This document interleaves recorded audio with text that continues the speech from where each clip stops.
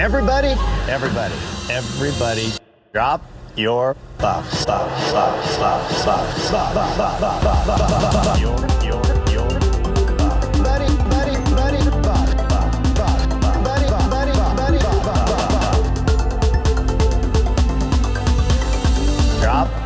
your buff. Hi everyone, it's Evan Ross Katz. You are listening to Drop Your Buffs. I do not have my co-host Sean with me today. Sean is out this week, but fear not, we have quite possibly the best constellation. I don't even want to call her a constellation. She's the best get we could get to help co-host today.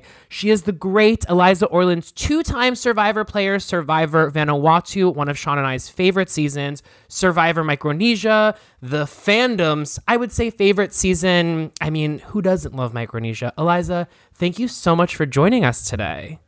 I am so excited to be here with you. I love you. I love your podcast. I love Survivor. This is going to be so much fun. I too cannot wait. So before we get into the episode itself, I just wanted to ask where you are netting out on season 42 overall. So far, so good. I mean, I really like it. I think the casting has been excellent. Like, this cast is just entertainment to the max. I really love almost everyone on it. And the couple that I don't, I kind of love to hate. And I think the twists, which I despise from season 41, have been less intrusive this season somehow, yes, have been less annoying to me.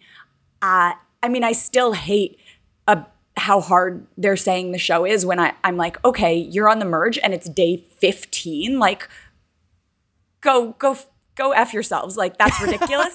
But I'm like, am I supposed to curse on this podcast? I always should ask at the beginning. Curse. Okay. No, curse. I'm like, that's me. My most famous line on Survivor ever, I got bleeped out. So, it's part of my vernacular. But I'm really enjoying this season a ton. How about you?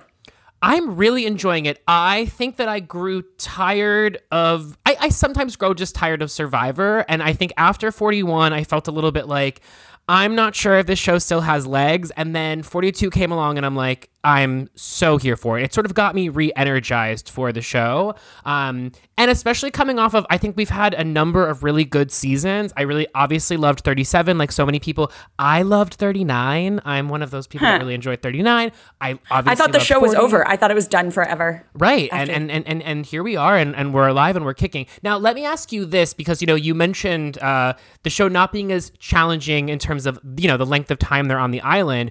Last week, we got Jeff giving the losing team rice as a consolation prize. And as someone who is an old school player in which there were no freebies given out, how did you feel about that? We never had one grain of rice on either of my seasons. Not one, not once, ever. And so the fact that they're like, oh, this season's so hard, we don't have rice. I'm like, what? Like, we had to eat. I mean, I lost 20 pounds on my first season. People were like my hair was falling out. We all got giardia. Like, we were so sick. I don't think that these new school contestants can even fathom how hard Survivor was back in the day if they think this is hard.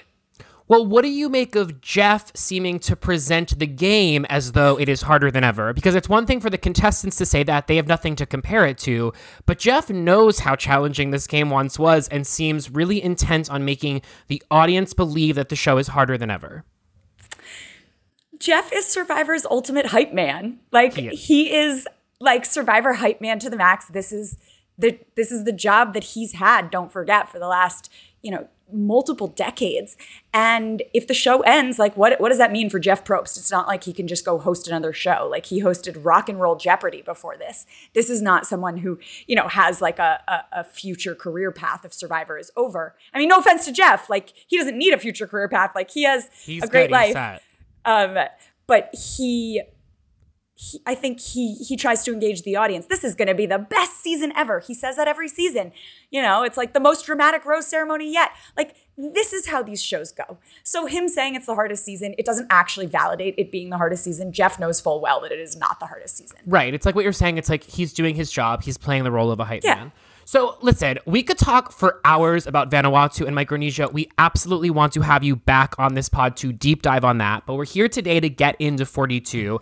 So I'm going to start with the top of the episode and we'll work our way through it. So we open this episode going back to the newly merged tribe, and we get a lot of scenes of damage control. You know, people talking to the people that they kind of were in with, but they didn't vote with. And then we get this moment with Marianne, which I thought was really touching. Her talking about feeling like she's back in elementary school and feeling too weird to be a part of the cool kids, as she says. What did you make of that moment with Marianne? So I have been unequivocally obsessed with Marianne since moment 1 of episode 1 of this season. I think she is one of the most extraordinary people we've ever been fortunate enough to be graced with on our television. I adore her, and I also deeply, deeply relate to her. And I actually took note of the quote that she said because it really stuck with me too. She said, "I'm too weird to be part of the cool kids. I suck. There's something wrong with me. That's why people don't want to work with me." And I felt that. I felt that on my season. I totally understand it. Being left out of a vote sucks. And I just adore her and am glad that, you know, she has is figuring out how to utilize her outsider status, her weirdness, her emotions to get farther in this game. Absolutely. I just want to say, you coming into this recap with notes, I mean, I am in awe. I mean, as someone who, it's usually Sean that's taking the notes and I'm sort of just weighing in. And today I had to make notes in preparation and I was like, this is hard. And here you are coming in and just like whipping out the quotes. So I certainly appreciate it. So your girl loves a good prep, you know, your girl loves to be prepared. Exactly. I mean, that's why she is who she is. Like, hello. I want to ask about the next day because we get this scene, what is perceived as the following day, maybe it's a few days later, and it's Mike and he's watching Omar pray. Mike talks about the fact that he's not been exposed to the Islamic religion before, and he's really enjoying watching Omar's prayer process and getting to know him. And Mike sort of has this revelation. It's something that we've seen happen on many seasons of Survivor, where someone is exposed to a new culture or a new identity that they haven't previously been around, and they sort of have this aha moment and say, wow, we are all so similar. And I wanted to get your reaction to that, but I wanted to first say, I recently interviewed Harvey Fierstein, and one thing he said that I think is relevant to this moment is he said, you know what? We're all different. And part of the good thing is actually recognizing how different we all are and appreciating those differences. And so I'm not dragging Mike. I understand where that thought pattern comes from, this idea that we're all the same. But what I couldn't help but take away from that moment is actually, no, you're not the same. And that's the beauty of the human experience.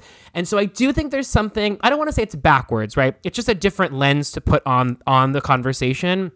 But I did find it a little antiquated, that sort of viewpoint overall the same, when in reality, it's like, I think that scene conveyed, if anything, how dissimilar they are. But within those dissimilarities, if you will, one can find ways to relate and learn and grow sort of their idea of humanity. Anyway, what did you make of that scene? I think you're absolutely right. And I think that it's such a throwback because Survivor has been bringing together people who are different since season 1. If you think about like the OG different two people, it's Richard and Rudy. It's, you know, Richard Hatch and Rudy Bosch, who is, you know, this is a war vet and a gay man. And like the two of them are having this like kind of parallel conversation. And I don't think we talk about enough how much Richard Hatch like really changed the viewpoint, you know, all these ways in which he opened people's minds 20 some years ago. And I think that it is good to see, again, like someone's mind being opened, someone who might not have ever met someone of a different religion. You know, that wasn't, I don't think, shown as much on my season, but there were people on my season who were like, wait, before we eat this coconut, we have to thank the Lord, our Savior, Jesus Christ. And I was like, oh, actually, I'm Jewish. And someone on my season said to me, oh, I met a Jew once. She was real nice. And I was like, oh, yeah. And they're like, so is Jesus not your savior? And I'm like, well, so Judaism, you know, and it was, you know, there is a very wide like chasm. We're not all the same. We're all very different, but it is kind of an interesting kind kind of social experiment that Survivor puts us in, where you do get to meet people who are very different. And I actually think that while, you know, maybe it wasn't the strongest scene for Mike, it was the second time we've now seen this for Omar, and he is one of the people who I think is getting the strongest winner edits this season. Absolutely. And I think if anything, that really became apparent in the last episode, and then it was sort of ingrained even more in this one. I mean, in addition to the fact that he seems to be in a good spot in the game, I think Omar's also a really good narrator for the season in terms of explaining to us, the audience, sort of the minutia of the game. And yeah, I think that scene, it was certainly, it endeared me to Mike in a way because I appreciate his openness to learning about new people. I think that we've seen people come on this show and like from night one, they're like, I'm not sleeping with the tribe. I'm going to go and be a loner. And I think the idea of like wanting to understand people is a really important aspect to this game. If you come in here not wanting to learn about different people from different walks of life, you're going to be at a disadvantage. It's a social game. So then we go to the reward challenge. We have the return of Jeff talking to the camera for the second time this season, something that was utilized a lot in 41 and then pared down in 42. Where do you net out on Jeff Probst doing direct-to-camera commentary or explanations? You know, it's not really my favorite part, because the reason why they cast these contestants, you know, we go through this like very rigorous casting process, is because of how excellent each one of them is, and how, I mean, we already talked about what a great narrator Omar is. Like it's like there are people who can explain what's happening, and yeah, we got to have some of the behind the scenes from Jeff, but don't need two Jeff confessionals in one episode. Yeah. And he goes on to explain the fact that they have stored away the Beware advantage again, and he says that he will not only be surprised but a little bit disappointed if the advantage is not found. Do you think had Drea not found the advantage, they would have aired Jeff saying that? Because I felt like that was preempting us to the inevitable. There would have been no point in him saying it if it wasn't found. They would have cut it. And moving ahead a little bit, we get this moment in which Maryanne is not selected. It's a 5-5. Only 10 people can participate in the challenge. Someone has to sit out. Maryanne picks the gray rock. Drea says, you know what? I don't really like the reward. The reward is peanut butter and jelly and chips. So Drea says, I'll sit out. Maryanne, you can participate in the challenge. Drea explains that the reason for her sitting out is that she doesn't really like peanut butter and jelly and chips, which, first of all, I cannot understand that for the life of me. No. But in my mind, I was like, Drea's sitting out because she's aware of what we at home are all aware of, which is the fact that on that sit-out bench, we've watched this show before. It didn't just begin in season 41 that they did this. Did you believe her? Because she said in the confessional, she reiterated the fact that like the reason she chose to sit out was not, some kind gesture towards Maryanne. It was not because she thought there was going to be an advantage. It was simply she didn't want the food. Do you believe her? So the weird thing about Survivor is that you can say one thing to people, and then you can kind of use your confessional where no one else can hear you speak to explain why you really did something, or how, it's kind of your opportunity to contradict something that happened in the game. And so the fact that she said in her confessional, where there's no reason to misrepresent that in any way, that she just happened not to like peanut butter and jelly, I was like, wow, well, how lucky is that? She could have said, yeah, I said I didn't like peanut butter and jelly, but the real reason I sat out was because I didn't think it behooved me to participate. I thought there might be an advantage. I thought that maybe I would curry favor with Maryanne. Whatever the reason would be, she had an opportunity to explain, and they showed us her explanation, which was the same as what she said. So, right. I guess that was the true explanation. You make a good point. Do you think that Drea reaching under and grabbing the advantage, is that tricky? I mean, it seems like you're in plain sight of all of the people that have not yet participated in the challenge, those that are waiting for the person before them. But I don't really have a sense of how far away that bench is, and if she can, how stealthy one has to be in order to secure that. Do you think that, I don't know if you participate in this exact challenge, but obviously you've been on the island before, not that exact island, but 2 different islands. But how difficult do you think it was for her to grab that? So that's probably a question that someone who has participated in this challenge or in Fiji would probably have to answer because, well, also maybe someone who has ever sat out a challenge, haven't. And I think that when people would sit out, typically they'd be pretty far away. But if it's in a water challenge and they're sitting out there so they can see the action, it's hard to know. But also people are so focused on the challenge that it's hard to imagine looking away from a challenge that you are actively participating in to look at someone who's sitting out. Even though now, if I ever am to go back on, I would have eyes on someone sitting out of a challenge. Totally. It's like, I feel like if anything at this point, it's like the second someone says they're sitting out, it's like, and I'm sitting there waiting to go, I would lock eyes with that person and not take them off. So the challenge happens. It's a water challenge. It's 5-5. Basically, they have to swim through an obstacle course. They end up on a large platform, and then it comes down to them scoring 5 baskets into a floating basketball hoop in the water. We've seen this challenge many times before. So anyway, what happens is Omar gets 4 in a row for his team, and it's really looking like they're going to clinch it, and they were the underdogs in this, being that Jonathan, Probst's, hero, Jonathan is on the other other team for this challenge, and then Jonathan comes out of nowhere and is able to dunk 5 baskets and win for his team, and thus Omar's 4 baskets didn't measure up to anything. I want to ask you, I don't love these challenges that are designed where someone can come in at the end like that, often a man, and just finish it out for the team. It sort of voids the work of everybody else. I prefer when all 5 members of the team have to dunk 1 basket each. I feel like it becomes much more of a team effort. Where do you net out on that? Yeah, I mean, I just don't think it's super interesting when someone can dominate in that way. I know that, Probst must have said Jonathan's name 17 times. I tried to count, but then I got really bored in that challenge. And,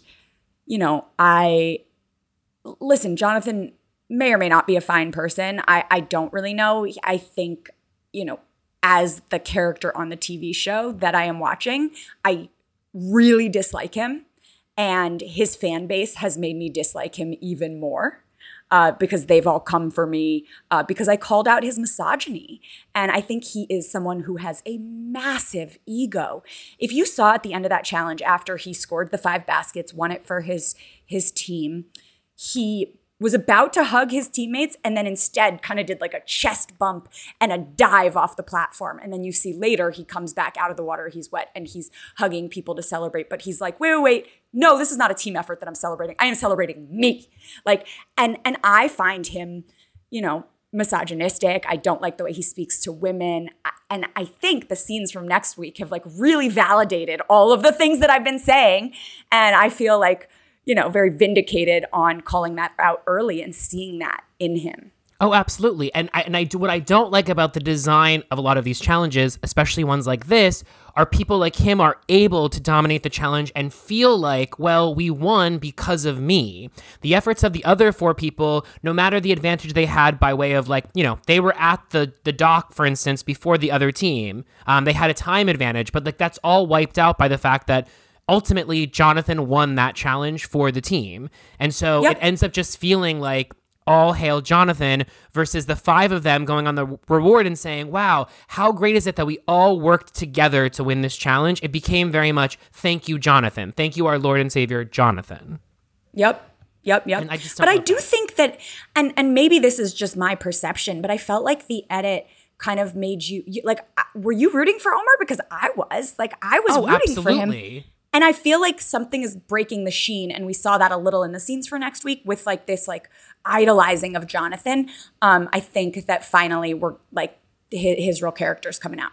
Right. And I will say, when Omar had those 4 baskets in a row, it was so exciting to see someone who wasn't the obvious person succeeding at a challenge like this. I mean, I think everyone went in there expecting, of course, Jonathan's going to be good at this because Jonathan seems to be good at a lot of these physical challenges. And it was like, yes, Omar, work. It was very, very exciting. And it was just a shame that he got 4 in a row. It wasn't just that he got 4. He was really on fire. But then, as so often happens with this show, Jonathan, was able to come out of nowhere and just get those 5 in there. Because I kept thinking, even if Omar misses 1 or 2, he's still good. He's got some time, and that did not prove the case. Now, going back real quick to this reward, peanut butter and jelly, which Probst articulates it as like a taste of home. I'm not sure why peanut butter and jelly is specifically a taste from home. It just feels like a very ordinary thing for so many people. If you had to choose, in the scale of great rewards, where do you feel peanut butter and jelly stands? I mean, back at your time, the rewards were a lot less glamorous than they often are now. Especially last week, we got that Applebee's spread. I mean, I won a car, so. Oh, that's true. That's true. I'm just saying, less glamorous. Like, we had a GM sponsorship. Like, enjoy your Applebee's. I'll enjoy my G6. That is incredible. Do you feel like the peanut butter and jelly, do you feel like that's a good food reward? So here's the weird thing I'll tell you. And listen, I like peanut butter. I'm certainly not in the Drea camp. I like peanut butter. I like peanut butter and jelly. When I was on Survivor, I craved peanut butter in like a weird way. Like it was like the thing that you thought about. Maybe it's because it's like salty and has protein. I don't know, but when you're starving, I would dream about peanut butter out there. I would like phantom smell it in my sleep. Like I mean, peanut butter is like such a huge thing out there. Remember Heidi and Jenna like stripped naked for peanut butter in a challenge? And like there's something weird about how much you want peanut butter out there. So it would have been a taste of home. I think I sat down and ate an entire jar of peanut butter with a spoon after I got voted out of Vanuatu. It's funny you mention the Heidi and Jenna moment, because I feel like if anything, rather than a taste of home, it's just like a Survivor staple. Peanut butter, but wasn't that was peanut butter and chocolate, right? Peanut butter and chocolate, yeah. See, that to me, it's like I feel like we're erasing our history with this show. It's like I like when they sort of nod to the past, but one thing very evident about this new era, drop the 4, keep the, I guess, 2 at this point. One thing very evident is that Survivor seems very keen to not lean into its past.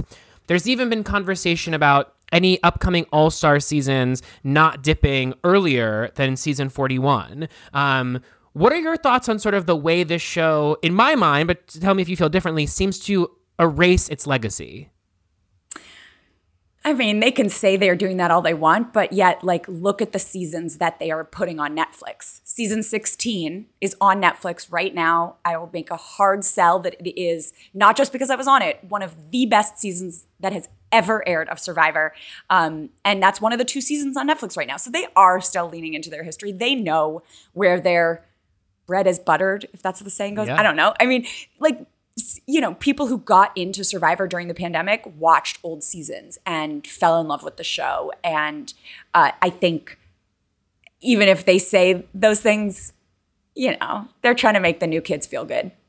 Now, I just need Vanuatu on Netflix because, I mean, Sean and I both have been beating the Vanuatu drum for some time. But of those early seasons that don't get their shine, we just love Vanuatu. Do you feel I know. You know what's funny? I don't think they'll ever put it on Netflix because it's not in HD.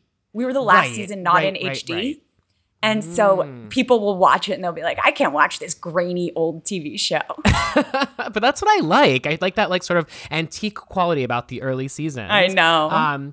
So back to this episode, post-reward, we get a package that's Omar talking about how he's really running the game right now. He feels like he is part of this majority alliance, but he also has these side deals with all the people on the bottom, like Tori, like Marianne, like Chanel. And as such, he feels like he's the most plugged in. He says information is the most powerful thing in the game right now, which I would, venture to say information is the most powerful thing in the game always. And this is not a new concept, but where do you think Omar stands right now in terms of, do you think that his portrayal of information is accurate? Do you think he really has everything on lock, or is there a world in which he actually sits at the bottom of that majority alliance and is not aware of it?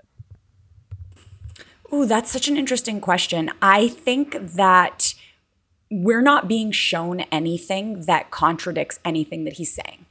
So we're being shown conversations where people are confiding in him, where people are revealing things to him, where people are seemingly feel very close to him. And he's getting a lot of like, back in the Edgic days, we'd call SPV, second person visibility, where other people are talking about him, people like Mike, other folks, and they're saying positive things about him. So I would take what he says at face value, given that we're not seeing anything that contradicts it, which is why I think he's getting such a strong winner edit. And it's so interesting because I kind of think that I've always thought the journeys and the risk your vote, whatever, is so stupid, but that journey that he took with Chanel may have like caused him to win and caused her to lose. Like it may have been the thing that tanked her game and that won him the game potentially down the road. What's so interesting about that too is like he is down a vote right now. So outside of the fact that he really seems to be running things, he seemingly has maybe the least power out of anyone on the island right now. But to his point about knowledge is power, he is utilizing that knowledge as his ultimate power, in spite of the fact that I think it turned out better for him because he didn't have a vote. Completely. It's like in that sense, he is the least threatening to all of these people. So therefore, they're not even considering him in any way. Yeah. Yeah. Now, how are you feeling about Lindsay? She's getting a bit of a purple edit. We got a little bit of her later on at Tribal, but she seems to be out of this cast the person that we've heard from the least. My sense is that she's very much in with Jonathan, and she seems to be like Jonathan's right-hand person, but I don't have a sense of Lindsay's strategy or just who Lindsay is because she's not getting much airtime. What are your thoughts on that? Yeah, I hope that this isn't a situation like what they, did with Heather or something where all of a sudden, very late in the season, we find out that she's got the closest relationship with this one person. And we're like, wait, what? Why didn't you show us that? And I like Lindsay. I think she seems great. And so I wish we were seeing more of her. But yeah, I don't know why she's getting this very, very under the radar edit. So tell me this. So say that, you're on the island right now and there's this 7-person alliance and then there are seemingly these 3 or 4 people that are sort of on the outs. And say that you're amongst the 7-person alliance. How do you handle that? We've seen past seasons in which you have a dominant alliance and someone early on says, this is not going to last. I want to blow it up now and sort of align myself with the outsiders and take a few of the people from this alliance and sort of make a power move that I can bring to the end. Or you can stay strong with the 7 and sort of say, hey, we're going to take us 7. We're going to get us to the final 7. And then from there, we'll see where the cards, or the deck, whatever, however things stack out or shake out or whatever. If you were within that 7, how would you play it? So, what's so funny to me is the first of all, the complete misuse of the word paranoia or paranoid, because it's not paranoia if they are out to get you. And, I think that we saw some of the scrambling going on from people who were outside of the alliance potentially, and the people who are solid within the 7 should stick with the 7 and then figure out if at 8 or at 9, if you are not the person being targeted, if you are not getting your name written down, I would say don't rock the boat. It was I turned on my alliance only when I had to because they were literally going to vote me out. So I think if they had stayed solid, I would have stayed solid with them and they might have picked me off because I was at the bottom of that alliance. But I would have stuck with them if the situation weren't that they were coming after me. So I don't know. I think for me, like I'm very loyal. I think I do get paranoid, but paranoia is justified or isn't paranoia at all when people are trying to vote you out. But, in a majority alliance, when there are 11 people left, I don't really see the reason to be like, sure, let's pick up a bunch of stragglers rather than stick with the alliance that you are solidly a part of. Right. And you mentioned justified paranoia, which brings me to the topic of Romeo, because one thing I kept thinking watching his paranoia develop was it's justified paranoia. He is being targeted by many people, and so he's doing his due diligence, which is going around to the people that he thinks he's close to, and expressing how he feels. And it seemed to be portrayed in a way that like his paranoia was going to be his downfall, which I completely understand that. But there also is the argument that he's expressing his real feelings and there's a reason that he feels that way.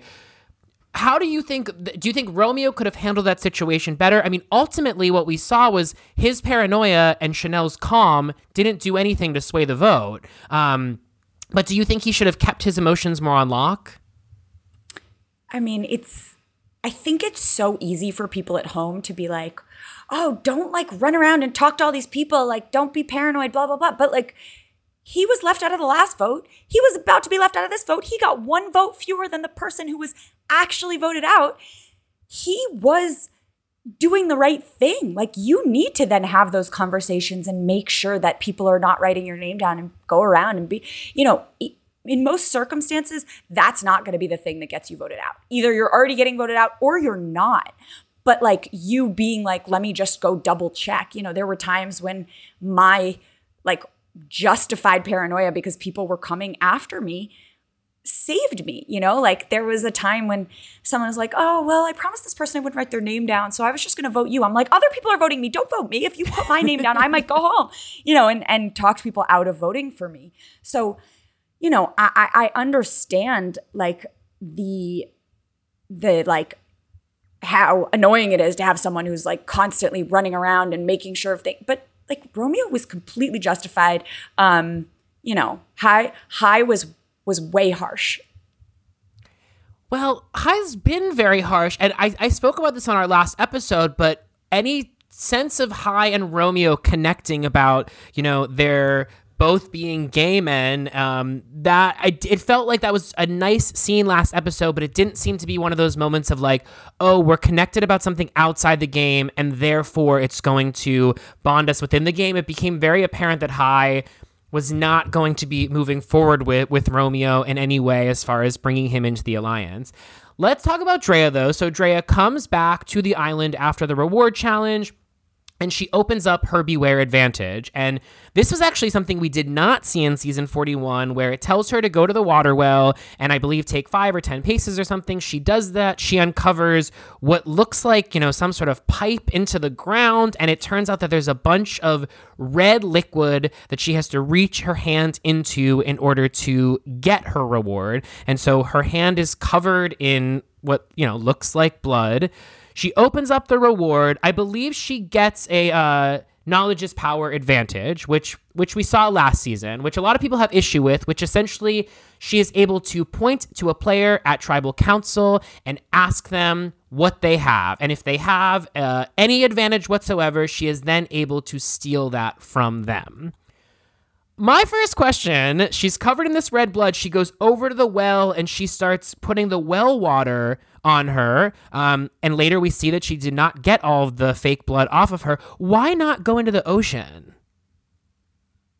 I have no idea. Go in the ocean, use some freaking sand to exfoliate that. Yeah. Like, get that off of you. Sometimes maybe she would have had to walk past camp and people would have been like, why are you going in the water? Like, the weird thing about Survivor, and granted, they have, in another case of this is easier now than it was back in the day, they seem to have so many different outfits. They have a bunch of clothes. I had one item of clothing. I had one bathing suit, one tank top, one pair of shorts, one pair of pants. That was it. And you were constantly trying to make sure that your clothes were dry.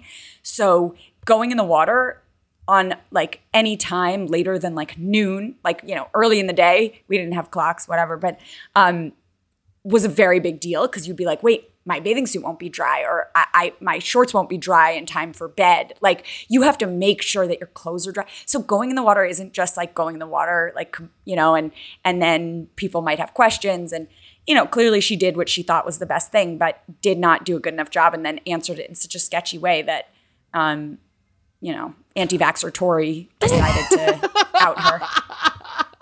Anti-vaxxer Tori. I know, it's really shifted. I thought I was like really here for her this season because she brought a level of chaos in the early episodes that I really liked, but sometimes you learn something about someone outside the game and it completely... I learned about Joe Anglim being a big Trumper before I watched his final season, and I was a big fan of his before learning that, and it completely tainted my experience of him. And there are certain players that I come to like them so much outside of the game, like Ozzy, for instance, that when I watch their later seasons, even when they're not playing the best game, I'm just sort of like, listen, I'm all in. But yes, Tori, anti-vaxxer Tori, yes. Now, Drea, what's interesting, I thought she could have just been like, oh, this is real blood. I cut myself. Like, she That's went what I right thought. to the paint. I was like, just be like, oh yeah, I cut myself. I'm okay, but this was a little blood. I like walked into a branch. I don't know. Just say it's blood. Right.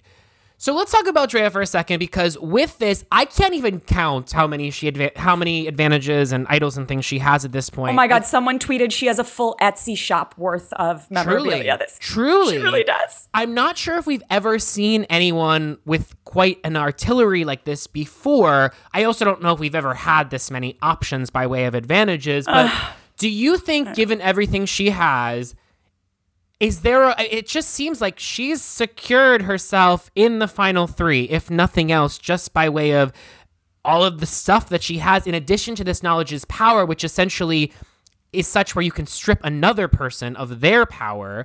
And she has the awareness of the two other people that have the idol. Yep. So I actually think this knowledge is power advantage doesn't quite work as well as it might have been, conceived, because of the fact that she's at a huge advantage in that she has 100% knowledge, right? She essentially has a steal an idol, right? Whereas it's not just sort of like she doesn't have to guess who might have it.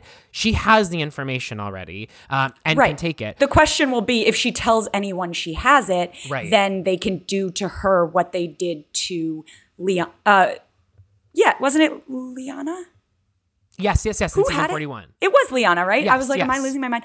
Yeah, and then basically trick her into thinking someone else has it and then hand it to someone else and kind of play this thing where it's like go fish, but like you can pass off your ace of diamonds or whatever. Right, which is why I want Marianne to find someone, like an ally that she can sort of final two with, because I feel like Marianne needs that person that she could give her idol over to in a situation like that. And from what we've seen so far, she very well could have that, but it doesn't seem like Marianne has someone that she's like really ingratiated herself with. But yes, I hope that would be the case. And to your point, yes, it's like that knowledge can actually backfire in the end. But do you think that it seems as though Drea, and we said Omar earlier, Absolutely. but it seems like Drea's in a great spot.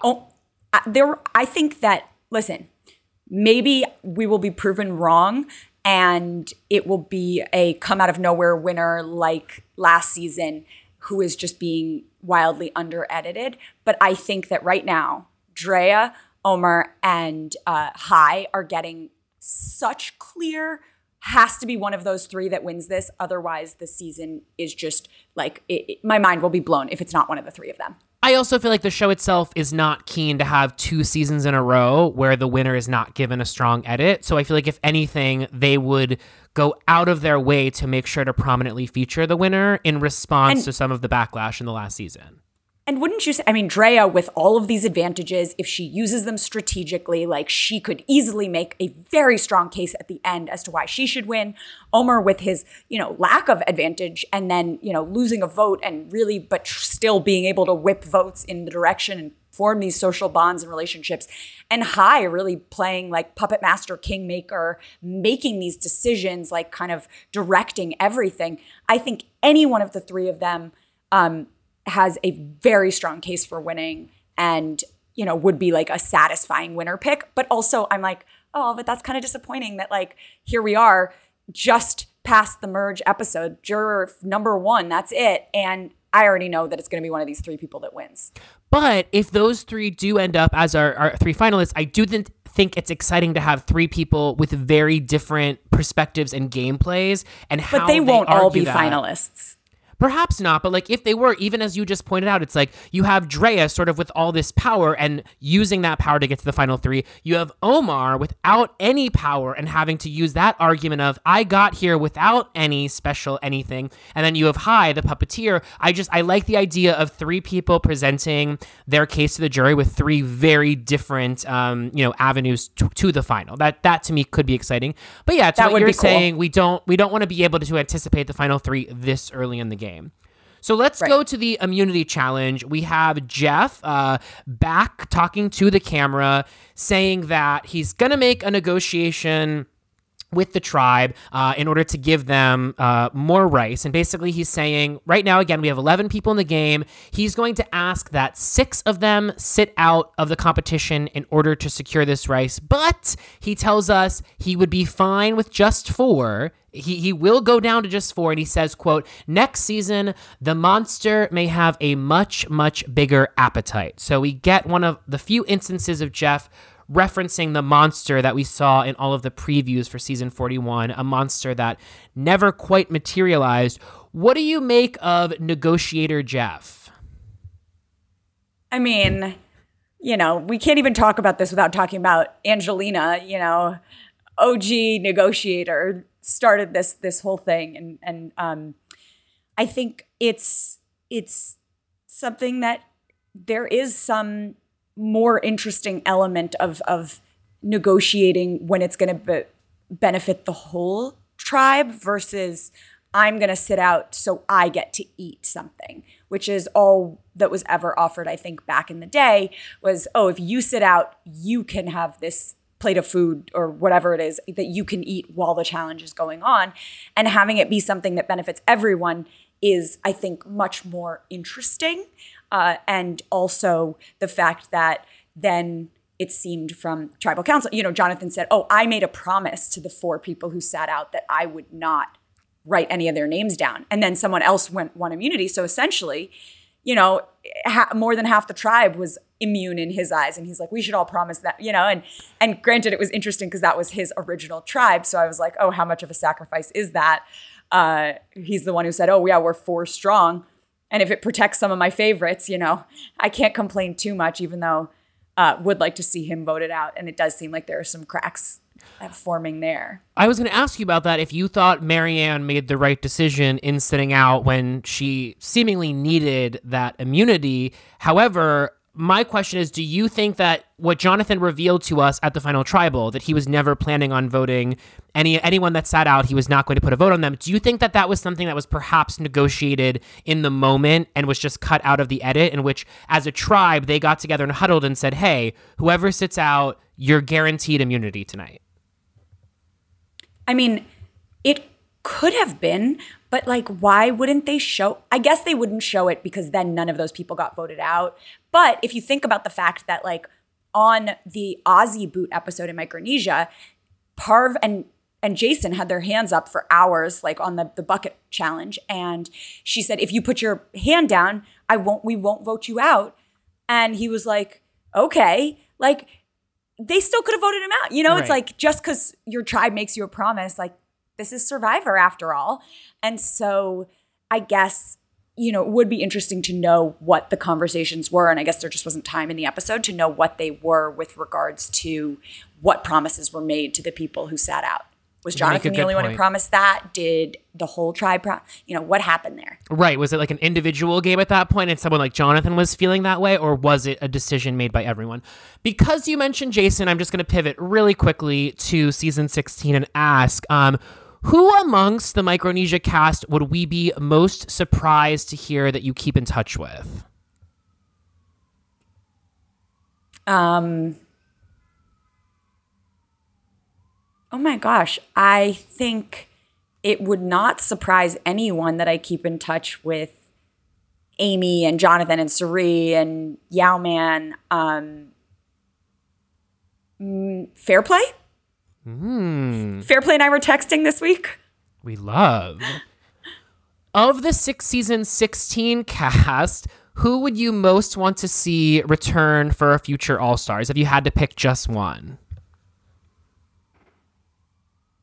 Cirie Fields. I'm with you. Especially because of what happened with her in Game Changers, rather. And what happened to her in Micronesia. And what happened to her. I mean, give me a break. Cirie is so far and away the most deserving non-winner of Survivor ever. Yeah. Yeah. To win. Yeah. Totally. Getting back to 42, we have anti-vaxxer Tori winning the challenge. It's her second immunity challenge in a row. She is the only person thus far in 42 to win individual immunity. There's a circular ball, and they have to use 2 poles to hold it up. We've seen this challenge many times before. What I like about a challenge like this is it seems to be a bit of an equalizer in the sense that you're both having to hold the sticks up to balance the ball, but you're also balancing on a little pole. And someone like Jonathan, as we saw, his physical strength is not necessarily something that gives him any advantage in this challenge. Tori is in a good spot in the sense that she's got immunity for the second time. However, I'm thinking that down the road, as they move into this next vote and they have to decide between, it seems like, Romeo or Tori or Marianne, the obvious vote is going to go to Tori because of these 2 wins. Do you see a scenario in which Tori, outside of winning a third immunity, can wiggle her way out of being the next Chop?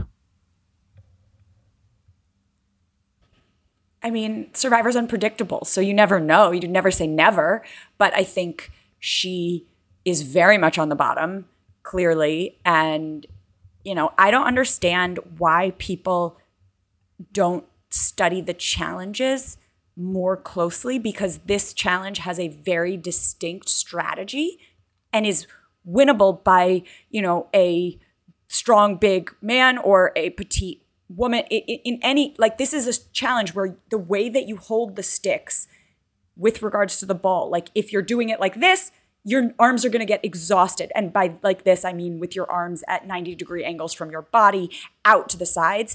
And meanwhile, if you've got your arms tight against you and you kind of have it in more of like a comfortable position, which is how both Jonathan and Tori were holding their balls, it's so much easier to succeed in this challenge. And clearly they both had done their homework, because that is the way to do it. So if you're listening to this and you're ever competing in this challenge, arms tight to the body, that's how you win it. Like, do your homework, people. Right. We saw this moment in 41 with Evie. Evie was able to successfully do a puzzle, and they explained, I think it was in the confessional, that they said, like, I knew about this puzzle because I prepared for the season. I think my question moving forward into 43 and down the line is it better to see a cast that comes in and are all experts on the challenges, and it's sort of a matter of who's the biggest expert?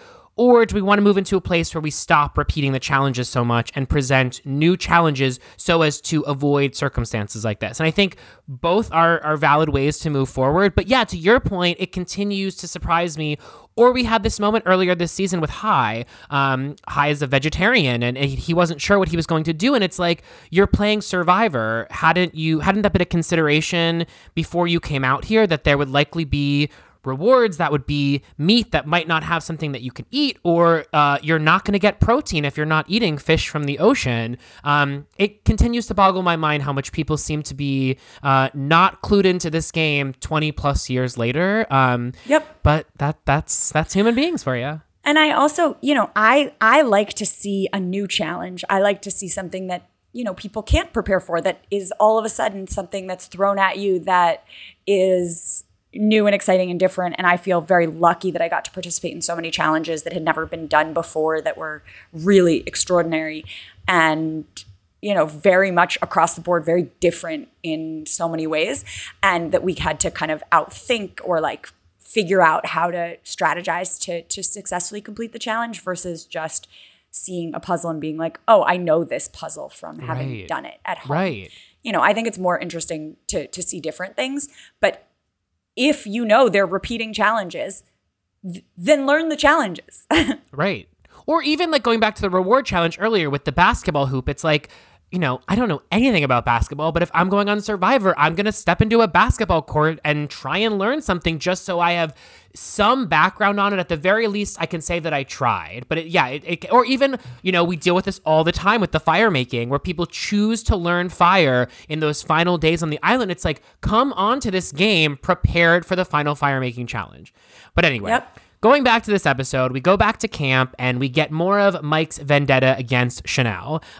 Mike is still upset at Chanel for putting that vote on him earlier this season, despite the fact that he too put a vote on Chanel. But yes, we can call it hypocrisy, but I sort of like this aspect of Survivor in which a player is this delusional. I think that makes for a good and compelling character. So I sort of appreciate the fact that he's got his eye on Chanel and it's not going off of him. Not going off of her. They seem to portray the idea that Chanel is really calm going into this vote.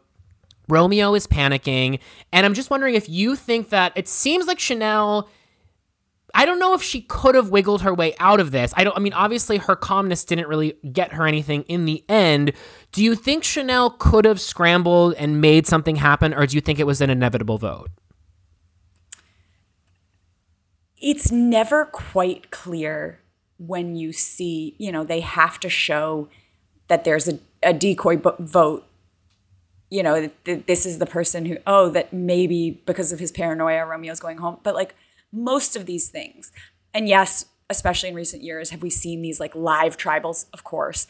However, I think almost always this is all determined. Everything is like this, it's preordained, it's happening. This is, they're splitting it just in case she has some idol or whatever. And so they have a secondary choice. But if you have a majority alliance like they all consciously decided they knew exactly who was going home. Right. And I wonder, I'll be interested to see Chanel's exit press as to whether she thinks she could have done anything differently that could have changed the vote in any way. But most likely, it was a foregone conclusion. Mike held a very strong grudge there. And, I am very excited that Chanel's on the jury. I think she is awesome. I think she, did not get an edit that lived up to how phenomenal I think she is as a person. And so I am excited that she's on the jury. Yeah, I enjoyed Mayor of Ponderosa. Right. There was a little Twitter back and forth today between you, Chanel, and Tiffany, and that made me very, very happy. But I agree with you. It seemed like Chanel was not granted any grace by this cast from the outset. It just seemed like people did not connect with Chanel on the island. We got that awful moment from the last episode when everyone's conspiring and then she comes to the beach and everyone gets really awkward. And so I too am looking forward to her exit press and to getting to know her more and understanding what her strategy was going into the game. Let's talk about the sort of last minute scrambling that happens. Hai tries to shift the vote over to Romeo from Chanel after Romeo learned that his name was being thrown out by Roxroy from Tori, and it just becomes a big sort of, he said, she said, I heard it through the grapevine, blah, blah, blah. Hai is intent on the fact that it's Romeo's time to go, but then Mike intervenes and he overrides Hai by saying they can get Romeo on the next vote, and we learn of this final three between Mike, Hai, and Jonathan for the first time. And Mike really seems to step up his strategic acumen in this episode by really domineering Hai, who also is, as we mentioned earlier, a big puppeteer. What did you sort of make of this dynamic in which it was clear that there were a lot of alphas, to borrow a phrase used from Tribal later on in the episode, a lot of people trying to drive the car? I think that it's always interesting because you really don't know what's going on behind the scenes. You don't know if that Mike and Hai conversation really went down that way, or it's just being shown like that so that as a viewer, you're not like, oh, well, Chanel's going home. It's a done deal. They're going to throw a few votes on Romeo, but that's it. And I think it's just,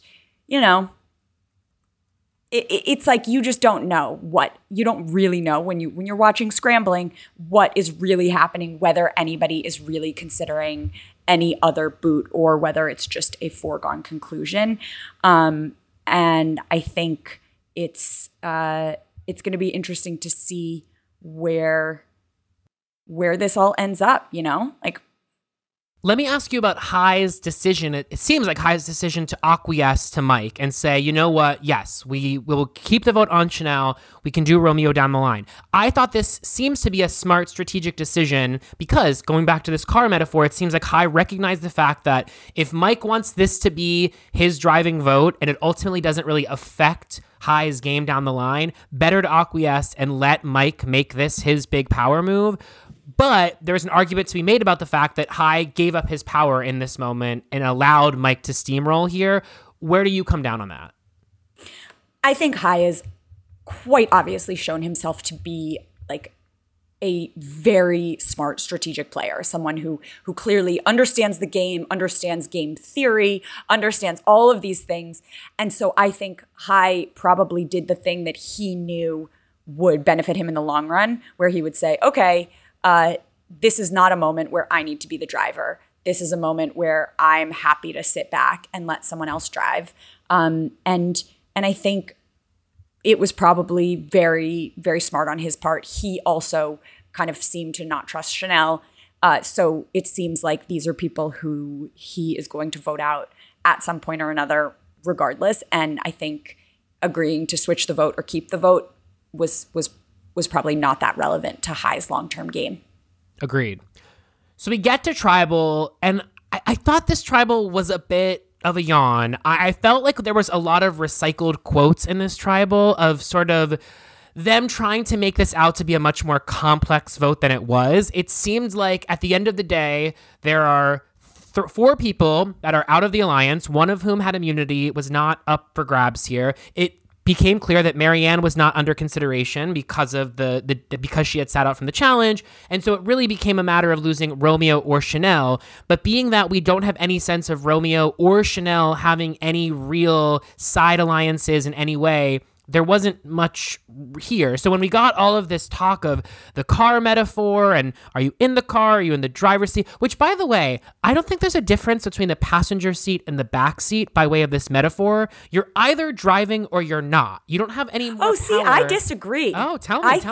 I actually think if you're riding shotgun, like riding in the front passenger seat might be more powerful than driving because you're the person who's doing the navigating, who's making the decisions. The driver has to be preoccupied with eyes on the road.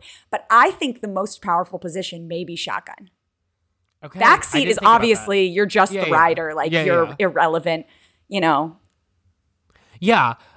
Okay, so let me ask you this, because this was one of those times in which I felt like Jeff was sort of putting on his, I'm going to lead this conversation, but there didn't feel like there was much conversation to be made.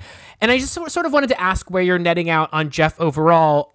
Sean and I on this podcast, there's been a little bit of, and we respect Jeff Probst. We can kiss the ring all we want, and we do. But there is a little bit of Jeff fatigue that I think Sean and I are feeling. Sean, I don't mean to speak on your behalf in your absence. So actually, I'll say that I am feeling a bit of Sean fatigue, not Sean fatigue, Jeff fatigue, in feeling like he's not quite playing the central role that I think he has in seasons past. And there seems to be a general nervousness or anxiousness, which one can understand. This was a very unprecedented situation in the world and for Survivor, and there was a flow that the show had that it lost.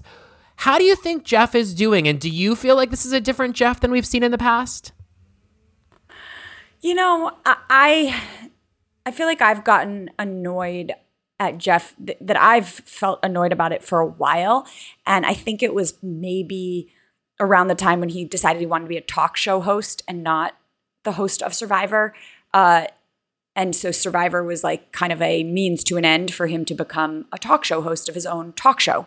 And I remember just screaming wildly at the TV during these finales, these live finales, where I wanted to hear from the contestants. And instead he's interviewing a random 9-year-old fan of the show. And I'm like, I don't want to hear that. Nobody wants to freaking hear that. Like, stop. And, and then, I read some of his interviews, and he basically says that, the people who have the biggest influence on like the things that we've done, the twists that we've put into the game are people like Mike White, which like, sure, God bless him, but like, really? Like, stop, come on. Like, there are so many brilliant people out there who've been analyzing and watching this show, and like Mike White is getting to make those decisions. Like, that's annoying too. Right. So, I think Survivor is just, it's such an unbelievable game. It stands on its own, especially when there's a compelling cast, that we don't need that much Jeff interjected. Like, just let them play. And I'm glad that Drea has collected all these advantages. I think she's extraordinary. And I think in so many of these seasons, we see really a lot of men getting all of these types of advantages in the game. And so I love that she has them. And I hope that that means that we'll see her in the end game. but also I hate all of these advantages. I've always complained about there being kind of an overuse of these things. And now because one person has them, hopefully they can't all be used in the same tribal and have Cirie voted out with no votes. I will never get over that. But I think, Jeff trying to like interject in some of these things is a detriment rather than an enhancement of the show. It's also interesting going back to what you were saying earlier about some of the misogyny on the show, and even looking at it from the perspective of Jeff, how much attention he has given to Jonathan in challenges, despite the fact that Tori has won 2 back-to-back immunity challenges. So when you're talking about competition beasts and people who are really excelling at the game itself, Tori is dominating right now, anti-vaxxer Tori, and yet we don't ever hear Jeff sort of commentate on her prowess and sort of in the same way that we have Jeff fawning over someone like Jonathan. Also, and we talked about this last week, but I mean, you played with the great James in season 16, and there just seems to be, again, going back to this like erasure of the show's history, there seems to be this treatment of Jonathan like the biggest and baddest that's ever played this game before. And hello, James, but also there have been other big beefy men that have played before, and it seems so strange how Jonathan is getting this sort of like Thor regard from Jeff, from the fans, from the other players on the island, and I just don't think he's proven that he's any sort of like physical threat that we've, the likes of which we've never seen before. Pride goeth before the fall. Fingers crossed. It will be epic. It looks like already, and all the talk. And when people say, but there's no misogyny, it's just that, oh, no woman has ever, blah, blah, blah. And it's like, just you wait. Like they're already talking about, and I think that the fan base who has been loving Mike is going to turn on him rather quickly once he's now suggesting an all male alliance, men to the end. And the bromances that inevitably, oh, well, the big guys understand each other. Like we, and it's just, it's like, this is the stuff that is the unpleasantness of the history of Survivor. This is the stuff we should be not leaning into. This is the exact stuff we should be like disavowing and putting behind us, is like this toxic masculinity, this culture of like only a big, strong man can be the challenge beast, when anti-vaxxer Tori is the only person who's won individual immunity. Jonathan competed in both those challenges. He didn't volunteer to sit out for his tribe to get rice. He competed and he lost, fair and square, both times. So It's like, this is, this is just, it's the constant like idolization by Jeff, and then thereby by the fan base, some of these like these barstool sports guys who've started liking Survivor and just cannot stop drooling over Jonathan. Like, it just is like, come on. Totally. So getting back to the vote, we have Chanel eliminated with 7 votes against her, 3 votes for Romeo, and then Romeo putting his 1 vote on Hai, which is quite surprising, but it's clear that she had 7? Wow. She got 7, 7-3-1. But it seems clear that Romeo and Hai have not formed any kind of alliance, despite the fact that they had that beautiful moment in the last episode. As we wrap up, let's get your sort of, let's put our glasses on into the future and sort of say, you mentioned the fact that we think, and we're aligned here, that we could get a final 3 with Drea, Hai, and who was our third? Omar. Oh, and Omar, yeah. If that, is there anyone else that you see that's in a good spot right now by way of getting to a final 3? The problem with trying to analyze who could get to a final 3 means including people who could be very easily dragged to a final 3 as being the person who joins, the illustrious Stephen Fishbach on Team No Votes. And I think that that would be virtually impossible to predict. But I do think that, that Mike and Marianne are getting pretty big edits. And could easily be around for Endgame as well. I think it would be hard to imagine, given how under-edited she's been, Lindsay, really playing a big role in the Endgame. I had to Google her name as I was talking to you because I was like, is it Lauren? Is it Lindsay? Leah? Anyway. And, and then I guess Roxroy's been in and out of of the show, but like nothing so huge in terms of his edit. And so I really think that like the Drea, Hai, Omar, threesome is probably the biggest, the like most likely to be there at the end. That makes sense. That one of them is going to be the winner. Okay, 2 last questions before I let you go. One, there has been talk, Jeff Probst has mentioned the fact that they might stick with this 26-day format moving forward, which I think is just such a big bummer. How do you feel about the possibility that the 39-day game might be something of the past, that we might never see it again? Listen, it makes me more likely to be on a Legends season if they ask me. 26 days is significantly easier than 39. I've spent 61 days of my life on Survivor, and it is brutal. You suffer every single day, but the idea that they're like, oh my God, like we've been out here so long, it's so hard. And then you're like, wait, it's day 11. It's day 11. Like, Francesca Hoagie has been on the show for more days than that. Right. Love you, Franny. But like, it's totally nuts that like, that they've shortened it in such a way, but also that then they're trying to say how unbelievably hard it is. Like, it's like overcompensating. It's like, someone who's like denying that like a kid who walks in and is like, Mommy, I didn't cross the street by myself. Right. And you're like, why are you saying that? Like, obviously it's because you did. And it's like, they're like, this show hasn't gotten easier. It's so hard. It's harder than ever. And it's like, no, it's not.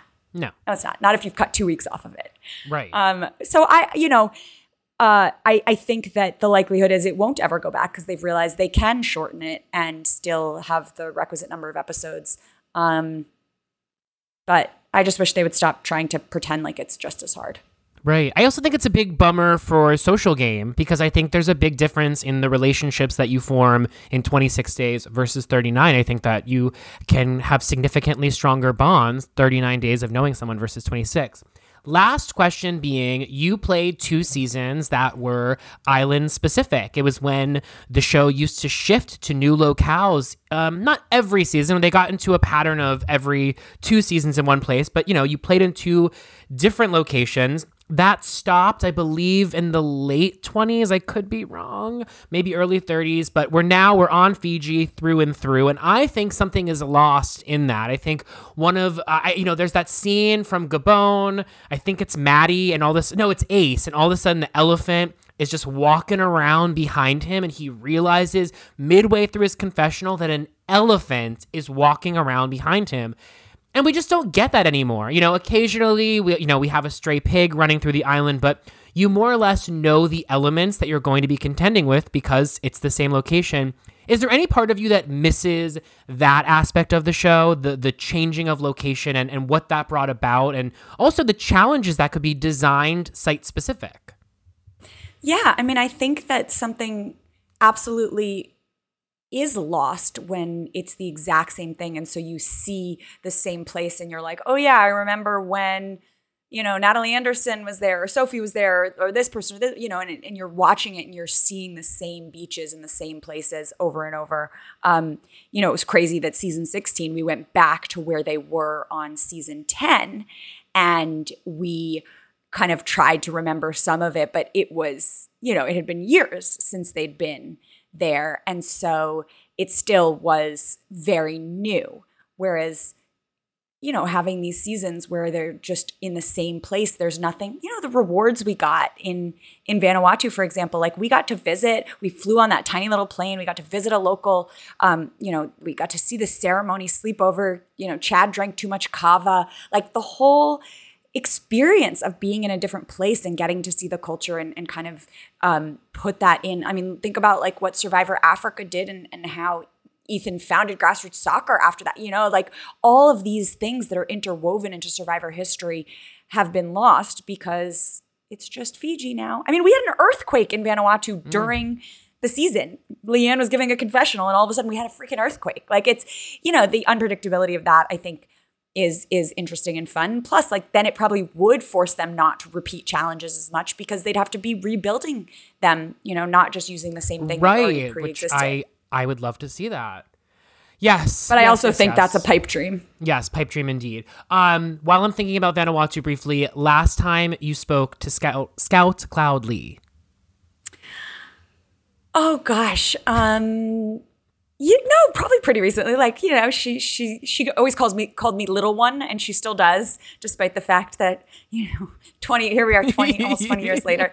And she, you know, told me how proud she was of me and the campaign that I ran last year. So, you know, my cast was and is like extremely supportive, and everything that happens on the island is water under the bridge, especially many, many years later, because you've gone through this unbelievable experience together.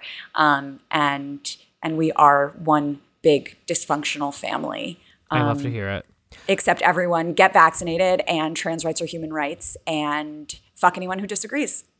Absolutely. Eliza, I want to thank you so much for being here. I want to encourage, I'm sure everyone listening to our podcast has seen both of your seasons, but in the event that they haven't, I want to say run, don't walk to watch Vanuatu, which had just so many dynamic female characters. And, you know, we got an all-girls alliance that went pretty far. Things sort of came actually, both of your seasons have really strong female alliances, which is really great to see. Hopefully we get some more of that moving forward on the show. Where can people follow you?